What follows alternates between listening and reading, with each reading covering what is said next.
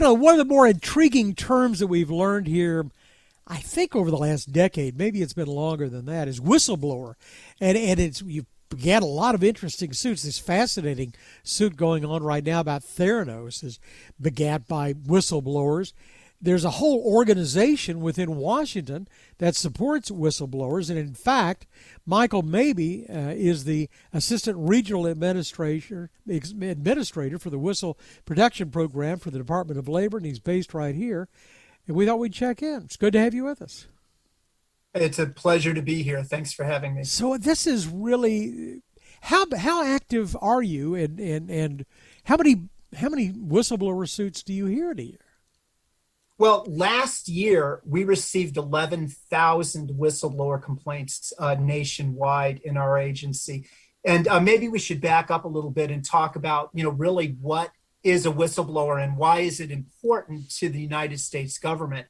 So this dates back to the Civil War, actually. So during the Civil War, you had unscrupulous contractors selling defective munitions and defective arms and food to the Union troops. So Congress enacted a law known at the time as the Lincoln Law, which was actually the first federal whistleblower statute in the country. Today it's called the False Claim Act, where it's illegal for a company to defraud the government in a contract. But over the years, Congress has recognized that the federal government can't be everywhere. We depend on people that are in a position to see wrongdoing to be able to bring that to attention either of their company or of the government. And so over the years, various whistleblower protection statutes have been enacted to protect employees who do the right thing and bring forth information about wrongdoing or violation of federal laws or regulations. So that's kind of the context in which the whistleblower laws have developed in the United States over the years. So there's got to be protection for the whistleblower, and so they can step up and turn somebody in and say something's going wrong. By the same token, I would guess there has to be some protection for the, what would you call them, the blowee? I mean, disgruntled employees can say, well, this guy's skimming and really just cause trouble. Does that happen too? Yeah. Well, and the process is very fair to everybody. So OSHA does not represent the people that file a complaint. We're independent investigators. So complaints filed with us. And what we do is we get both sides of the story, look at the evidence, interview witnesses, and try to determine whether or not the statute was violated. So, in the case of somebody who doesn't really have a case, that's what the investigation is going to bear out. So the process is very fair to all of the parties, the companies and the employees. But then there's the protection for the whistleblower. And I've seen stories in the last couple of 3 months about whistleblowers who maintained they were demoted after they turned somebody in, or they were fired, for some other charge, but they were fired nonetheless. And that does not encourage you to step up and turn somebody in. No, it does not. And, the whistleblower laws in the United States are a patchwork. They don't cover everything. And I'll give you a great example of this, which happened in Texas, as a matter of fact. So during the Enron meltdown back in 1999-2000, there was a fairly high up person in Enron in the that worked for the chief financial officer. Her name was Sharon Watkins. I remember her well. Aware of the fraud that was going on, and she wrote a letter to the CEO of Enron, which was Kenneth Lay at the time, outlining this. And I'm kind of paraphrasing from the letter she sent, but she said that she was concerned that Enron was going to implode in a wave of accounting scandals. Now, the first thing that Enron did when they got her letter is called their lawyers and said, "Can we fire her?" And the answer was, "Yeah, we can, but it might not look good." So at the time that Sharon Watkins blew the whistle, she had no protection. But as a result of the Enron debacle and of largely due to what Sharon Watkins heroically did for the American people in blowing the whistle. Congress enacted the Sarbanes-Oxley Act in 2002, so now we do have protections for corporate whistleblowers. So I'm right. I mean, you point out this goes back to the Civil War, but the fact is, this whistleblower and whistleblower statute is a phenomenon that I've become more aware of over the last 10, 15, maybe almost 20 years now. But it is. So what sort of things are you seeing? I mean, can you talk about? Yeah, sure. So we have presently OSHA enforces the whistleblower provisions of 25 different federal statutes.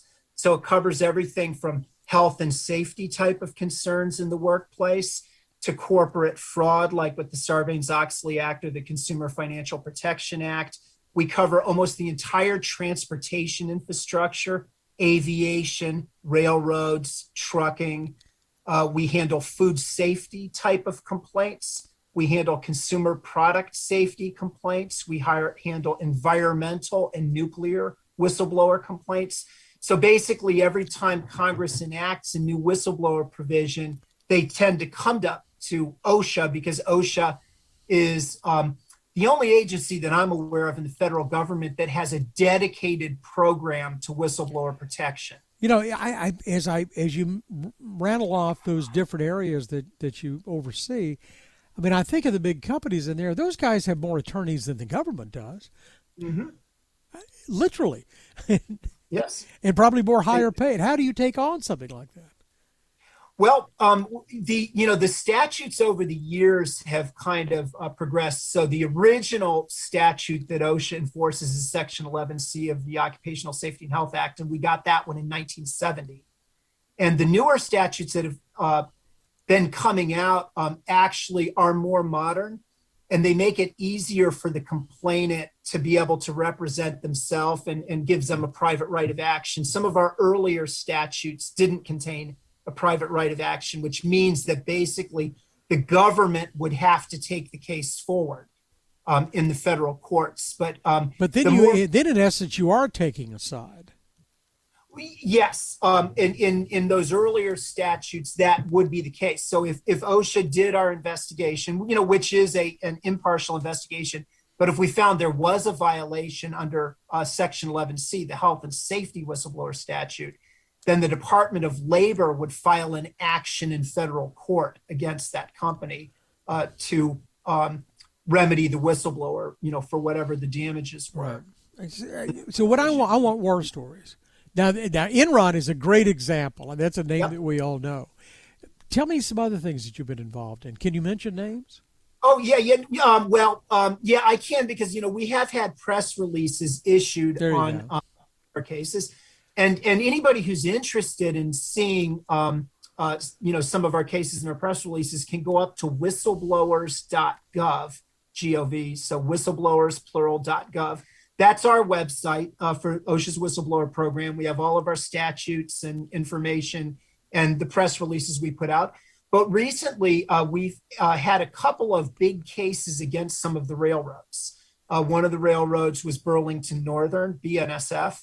Another one was CSX. Based here, yeah. Cases, OSHA did an investigation and found that the railroads retaliated against these employees. In one case, in the Burlington Northern case, OSHA found that the railroad had retaliated against the employee for following his doctor's instructions on a work-related injury. And that's specifically something that's protected under the Federal Railroad Safety Act. And then in the other case, OSHA found that the railroad had retaliated against the employee for making repeated safety complaints about hazards in the workplace.